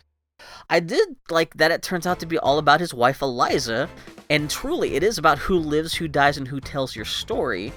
Like, Eliza seems to recognize at the end of literally the final act of the play, but we'll get into that in just a minute. Well, I guess we'll get into that now, because there's not much to talk about. Do it! So what did you think about literally the final moment of the play? Because it's the whole ensemble comes out, they're singing about who lives, who lies, who tells your story. It's this big meta thing about, like, no matter what you do in life, like, how your life is interpreted is always left up to the history books. Even if you're not rich or famous or anything like that, still, like, what your total contribution to society is still determined by other people who tell your story. And they go off on this whole thing about how Liza lived for like another 50 years after the events of the play. She outlives everyone else we've seen in the story. And it's... They go off, she like founds the first national, or the first like private orphanage in New York City and stuff. And like all these other ghosts of all the other characters come out and are all like fondling over her and stuff. And this is the one thing I did like with Washington. Washington's ghost comes out and he's all like, Eliza, she raises funds to raise the National Monument. She tells my story. And then someone comes out and says, oh, and Liza, she did this for like anti-slavery stuff. And then it's this weird moment that like this is something I didn't parse until I read in the Hamilton book. Is that when someone else mentions about how she did all this work to like to be abolitionist, you know, anti-slavery, Washington's ghost suddenly gets all sad because he's suddenly shamed by the mention of slavery. He's like, oh, I can't have slaves anymore. That's kind of what he does. It's you have to go back because he's doing it in the background because he's so happy about like, yeah, my national monument. She told my story, and then suddenly someone else mentions slaves, and he gets all like, oh, boo boo. Which is like, it's funny because I'm laughing at it now, but I actually genuinely think it's a touching moment because this strikes upon another interesting thing from a creative perspective, in the fact that you have this musical that is filled with so many black actors, and they are playing so many of these fucking awful fucking slave owners that like all these actors had to kind of reconcile with that in one or the other. And I was reading an interview with was Christopher Jackson, the guy who plays George Washington. He was like, yeah, like I'm not like really trying to present like a historical representation of who I thought George Washington was, because it sounds like, you know, at least from a slavery perspective, he was a reprehensible person, but I have to kind of create this new version of this character in my head that makes emotional sense for me. And so he said even himself, he kind of created this like headcanon of like Washington goes out and he sees, his ghost comes out and he sees like all this stuff that Liza's done to like stop slavery and stuff, and he feels ashamed in that moment. And he said like it's moments like that that's the only way I could like make sense of this character for me in a way that I could play it honestly and not feel like I was just like fucking propaganda bullshit. And so I thought that was kind of an interesting creative choice, even though it's kind of like you can kind of laugh, it's a little goofy once you point it out, but I was like, oh, that's a very interesting creative choice. And again, as someone, I'm not an actor, but thinking about how you have to kind of work around No. I am sitting here with a giant ruff with a skull in my hand. Because I do like when no one else is looking. I'm like, oh, forsooth and prospero.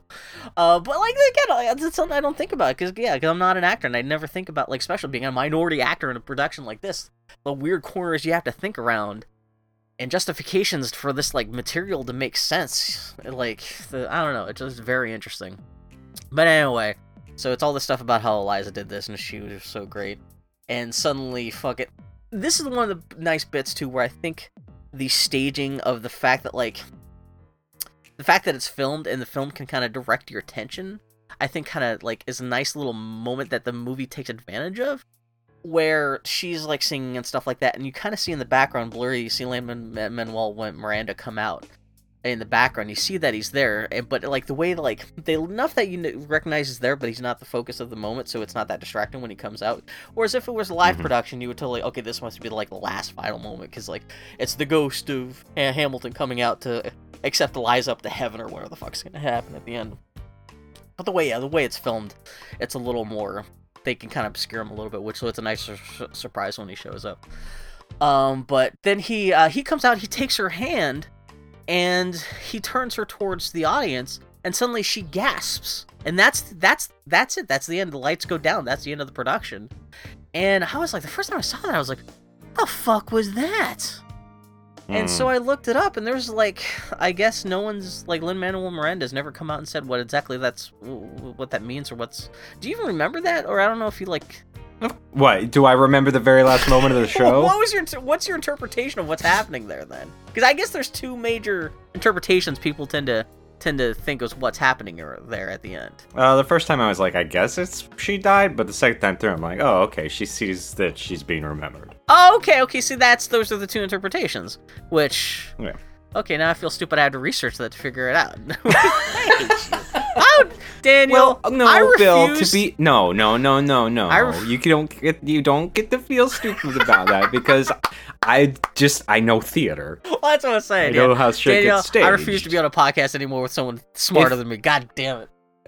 If you went and you saw like a ballet and people were doing pantomimes, you'd be like, "Why the fuck are they waving their hands above their heads?" And I'd be like, "It's because they're telling you they're gonna dance." Okay. I know you pick up shit.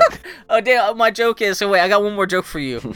I think what happened is she's seeing Jack waiting for her on the grand staircase of the Titanic, and with the people.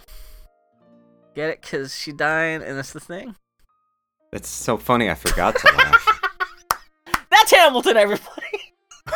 Boom, boom, boom. Oh God.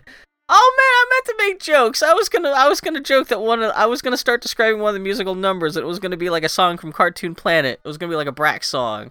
I was gonna be like, oh, suddenly Jefferson starts talking about how much he loves beans every day. Frijoles negros.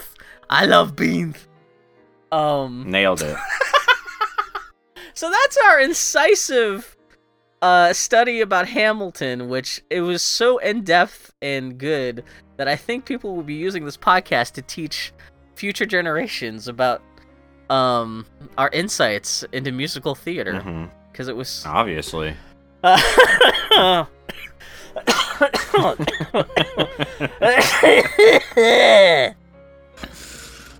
man. What was your favorite number, Bill? They're all good numbers. You know, I think... Well, that's an easy cop-out. I like the whole thing. I like all How's down. your kid doing? I could hear the kid crying in the background. I don't know. He's pissed about something. I don't blame him. He's probably somebody said, "Hey, do you want this chicken nugget?" And he said, "Okay." Do you like chicken nuggets? That's how toddlers work. Kids. That's how all kids love chicken nuggets. But unless it's a day that he doesn't like chicken nuggets, then they're the devil. God, yeah. He's in the terrible twos, right? Oh yeah. Oh yeah. Oh, poor kid. He's not that bad of a kid. No, that's what I'm saying. But like, he's two. Yeah. When you ask toddlers if they want to do something, and they usually want to do it, but that day to decide they don't want to do it, it's the end of the world for them. I feel bad for parents who can't be psychic. Like, I guess all parents. Yeah, imagine that. But you know what? Actually, I do.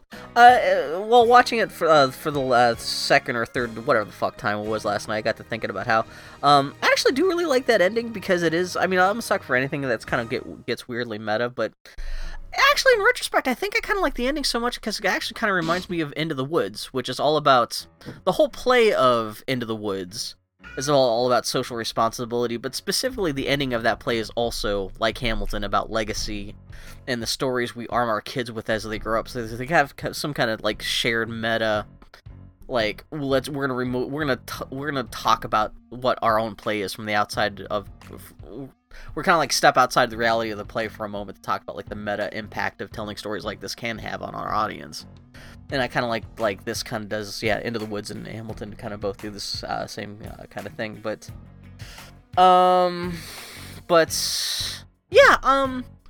it's, I don't know, that's the weird thing because I really do, I think I like its component parts of Hamilton more than I like the whole thing. I love the cast. Like, I love their performances of the songs, even though some of the songs themselves, I don't know. I do like the songs, but I don't like the instrumentation of some of the songs. Although there's some instrumentation I do really like. Like I said, I fucking love banjo in the room where it happens and stuff like that. So I don't know. I have complicated feelings. I like it a lot. I don't necessarily love it. Also, apologies. There's some weird sounds going on upstairs. We're having a kitchen renovated upstairs, and so it sounds like sometimes Godzilla's fucking the house. What the hell that sound is? Which window? Well, I got a window right here. Oh, God, what does dick look like? Would it just be a big green normal dick? Or what does a lizard dick look like? Anyway. Let's not. Little red rocket there. Not so red. Little red rocket. But I don't know. The thing is, I don't have to have any specific... I don't feel obligated to have like a specific opinion about Hamilton now because it is now out in the open, thanks to Disney Plus. Not that I want to suck Disney's dick even more, but like even if I shut down my Disney Plus subscription tomorrow, at least this is as a document. It's out there in the wild, and I am appreciative of short of having somehow magically gotten tickets to Hamilton half a decade ago. when the original cast was still doing its thing. This is still probably the best possible way to have seen Hamilton. You know, you got the, like I said at the beginning of this, so you got the original cast in the original theater, gorgeously shot without any needless adaptation into a big budget film remake, because well, maybe not so gorgeously. Well, we did say it looks beautiful, but yeah, you're not just a big fan of the way that a film production like this guides the viewer's experience. But what are you gonna do? Oh, no, I'm fine with that. I was just saying I couldn't focus on the dance because it didn't allow me to, but that's fine because that's the way they wanted it. Exactly, yeah. The dancing's not the focus; it's just kind of it's a living background. I wasn't quite sure how rigorous the dancing was too, because I know they're not like necessarily pirouetting and stuff all the time, but it's difficult enough. I mean, they have to do it in those fucking costumes. Yeah, that seems pretty uncomfortable. Yeah, like fucking high boots and shit like that. It just seems kind of oof. But yeah, no, I thought, Hamilton, not that bad. I can see what the kerfuffle is about, and I'm glad to have this version for posterity is out there for everyone to enjoy. And obviously, it's not perfect. We're not saying that, which is, I hate it when you're talking about popular things. You have to mix things, and well, we understand that, we're not claiming it's the end all be all of everything, but Did you answer my question and I missed it? What's my favorite song? Yeah. Oh man, shit! I have to go back and look through. Actually, it might be "Who Lives, Who Dies, Tells Your Story" because it's so. I'm also a sentimental fuck, so of course the whole thing of somebody stepping out of their own lives to look how its perspective. I like the music for the 10 Dual Commandments. Dun, dun, dun, dun, dun, dun, dun, dun. There's some nice catchy bits. The performance of "Satisfied" is great. There's no one song that I think is perfect, but a lot of songs have the song "Over Here" will be my favorite singing performance. The song "Over Here" will be my favorite instrumental or something like that. But I think I really need more time because I've not actually even listened to the soundtrack by itself yet. I've only watched this filmed production 2 or 3 times, and so I haven't had. And that's the other thing. I know I've already seen people be like, "Oh, this is the songs as performed in the Disney Plus version aren't nearly as polished as they are on the Disney album," which is not what I want. I like the fact that sometimes they're a little bit out of breath because they're performing these songs live and stuff like that. I'm not really worried about I already think that the music in the song is already kind of squeaky clean and overproduced as it is, and if it's even more like that on the original cast album, I don't know if I'd dig that. Even though I'm sure I'd have a good time listening to it, and I will probably start listening to that shit. In fact, I probably will start listening as I drop that music into this pod just for editing this podcast today, but I don't know. But yeah, did you have a particular number or song that you like? I think it's Burr and Hamilton singing to their kids. Oh, really? When they're sitting on the chairs, yeah. I feel bad because there's more meat and potatoes character-wise and emotionally in this song in this musical that I totally skipped over. And I was kind of wondering about We've that been because talking for an hour and a half about it. But no, but I was kind of wondering while watching that last night about if you'd have anything to say about that because it is so much. Do you prefer Burr's part versus Hamilton's part or anything, or just the sentiment of the whole thing? Yes. Which one? Burr. Oh, okay. Also, Burr's less of an asshole. Yeah. Was it "My Dear Theodosia"? Is that song? Yeah. Yeah. That's totally one of those things where I don't have a kid, so I'm just that you know of.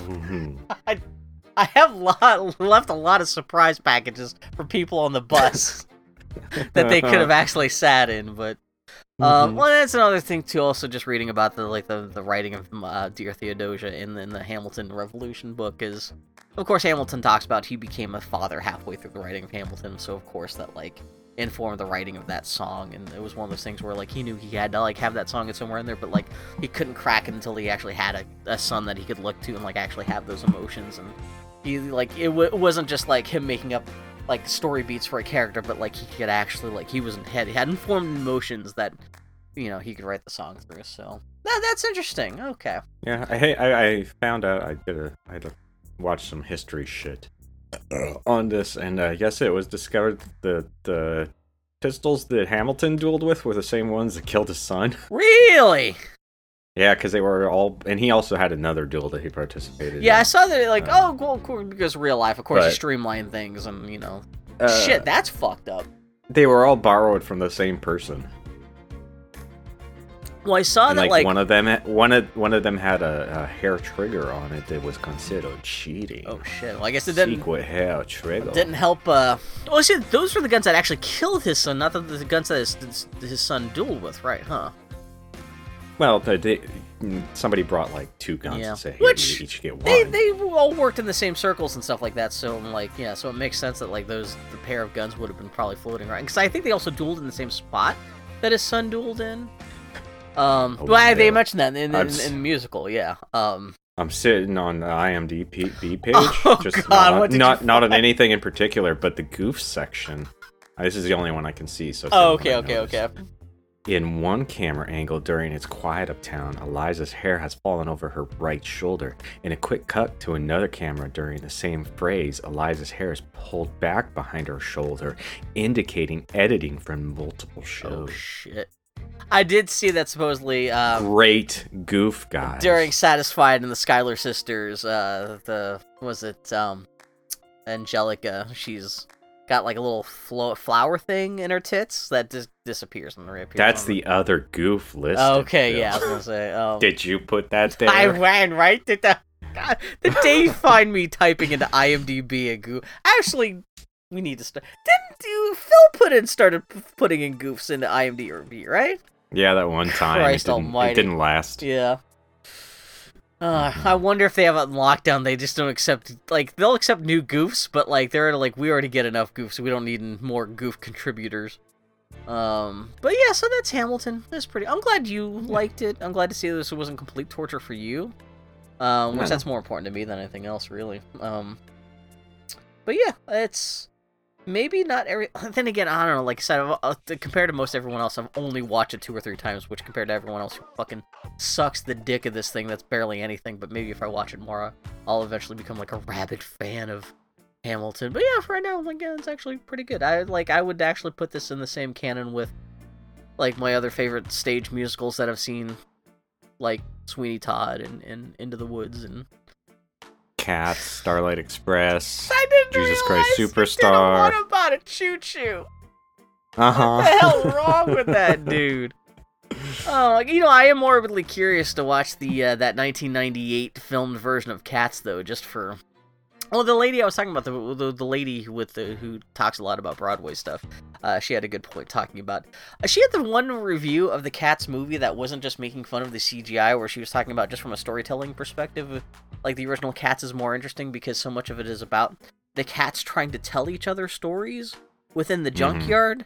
It's not just suddenly jumping from place to place, but it's actually like the cats entertaining each other, and that's more like interesting character dynamic and stuff. She had some pretty interesting story and character points, whereas everyone else is just making fun of course, how Cats is just horrifying to look at on its own. But I don't know. So yeah, it's been a real trip to do Cats and Hamilton within 6 months. But holy shit!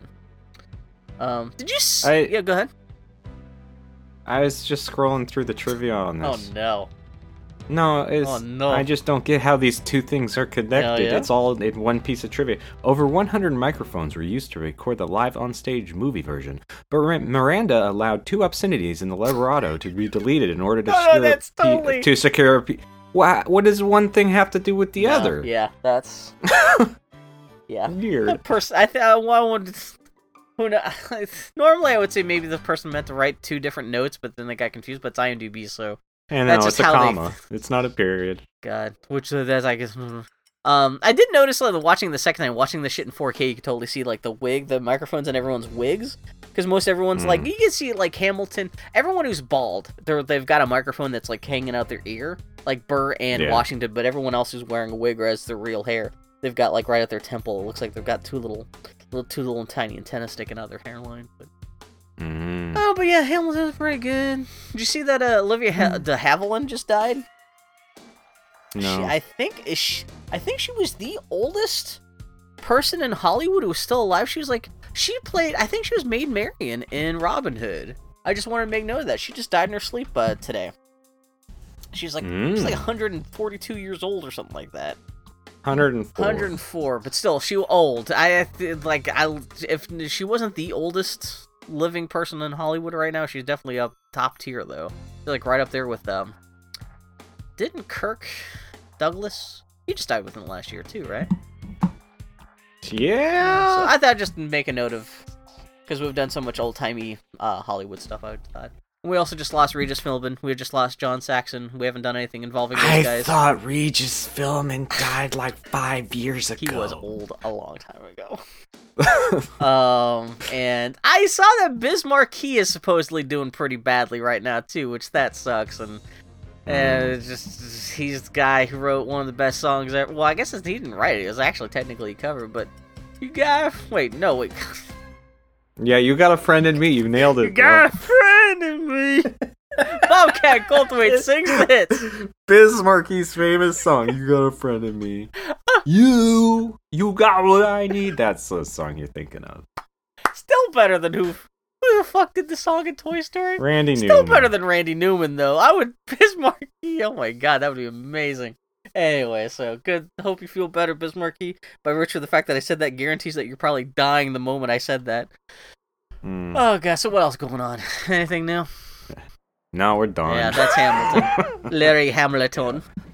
He's done. Larry Hamilton. So, yeah, I'm trying to think of other jokes I had to have about Hamilton, but no, I actually got to manage to read all my goddamn 10 volumes of notes, so I'm going to publish this as my own fucking coffee table book. Yay. Donkey Kong 64. That's the thing, Hamilton, like, even now that I like Hamilton, watching it even the second or third time, I caught myself, like, it still does smack of, like, hell, the Planet. What's the name of this Planet of the Apes musical in The Simpsons? The Planet of the Apes. I want to get off. I think it's it is like I catch myself just kind of laughing how preposterous some of the things. There's a bit, I think it's during the Schuyler Sisters, where they're first introducing the Schuyler Sisters, and the girls are like walking around the quote unquote the streets of New York, and I love the reaction of the lady playing Angelica Schuyler, because she's like, she's looking for a mind at work, and she's like she's making all these faces, all these guys are macking on her. But there's this one guy who's dancing with this book, is this bald guy. He looks like fucking Dr. Venture, and he's like dancing with this book, and he's like doing like he's passing the book between his legs like it's a basketball, but it looks so stupid. Every time I watch it, like I'm knocked right out of the experience of watching, because I'm like, this is dumb. What am I watching this for? Where's my Animal Crossing? But anyway, so that's neither here nor there. So yeah. No, that was Hamilton. It's a good thing. I'm beginning to think musical theater is kind of a slightly silly thing. What's your favorite musical? In general. What would you say your favorites? Even in general, or like what production? Well, you've been in a ton of productions and stuff, but like, what's your favorite thing that you've seen live, or just any? Live, or just in general? Book of Mormon. Yeah. Book of Mormon was the best live. Okay, well, in general, what's your favorite? Probably tie between that and End of the Woods. Oh, really? Maybe we should do Yeah. End of the Woods. Although that's, Maybe we should do. I don't know how we do. I don't know if you would want to sit down and take like 3 hours worth of notes for that thing, but it's been a long time. You know what? I've not seen Into the Woods before. I watched it shortly before that goddamn Rob Marshall version came out. I think that movie bummed me out so badly I haven't been able to go back and... Oh, that's a couple years ago now, but still. Oof. Fucking James Corden? Yeah. What the fuck? I love Emily Blunt, but Jesus Christ. Yeah. Which is funny, because the wife of the baker in that, she also ends up on the West Wing, so that's another Hamilton connection. Amazing. Anyway, okay, so we should go. Anyway, next week we're going to talk about Three Caballeros going other side of the border flavor again. Which, according to everyone on the internet, sounds like that should be a better time than Saludos Amigos. Oh, yeah. We also got our first fan art this week.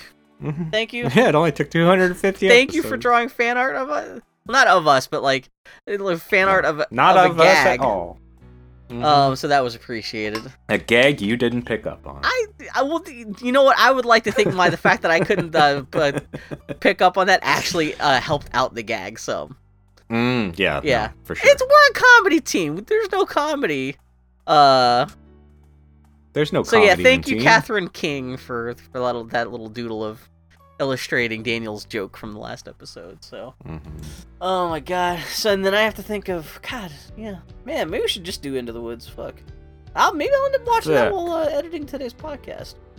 Yeah, you do that. Because I know it's been on iTunes. It was on Netflix for a while too. But yeah, Into the Woods. If you've never seen Into the Woods, see Stephen Sondheim. It's a bunch of fairy tale characters getting together. Sounds stupid as shit, but yeah, it's not. It's actually pretty good. And that was the first time, because my friends made me watch that, and they made me watch the staged, the filmed musical stage version of that. And that's the first time I didn't realize stage productions had intermissions, because when the first act ended, I thought that was the end of the story. And I was like, there's a second part to this? There's 2 of them? Especially... Thank you, Trade Federation. But yeah, so anyway, we should go. Yeah, we should go. He's Mudder on Twitter. I'm the Grumpy Turtle on Twitter. Target Podcast, targetpodcast.com. All the things. Get us, share it, whatever. Hope you watch this, because if not, it was just background noise. Well, I think everyone's seen Hamilton now, or at least enough that, yeah. Yeah. Looking for a mind at work. This is one of those things too, because just having to watch it once or twice, I wake up every morning now with little catches, little bits of the songs floating through my head, or while I'm doing work all day, just random utterances from the goddamn musical. Well, just oh god, I need to get Into the Woods just to flush all this Hamilton out of my brain for a while.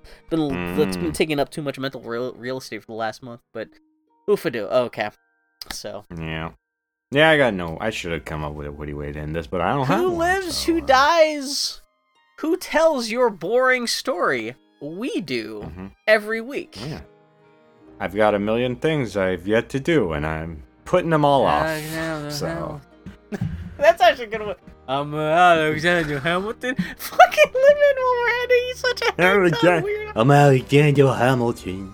Like I said, if I could commission the guy who sings Brack to do a Brack cover of some of the fucking songs from this, I would fucking love it. It's kind of hard to find good covers or funny covers of Hamilton stuff, because I was looking that up on YouTube just to add some spice to today's podcast, but that was kind of more difficult than I thought. So.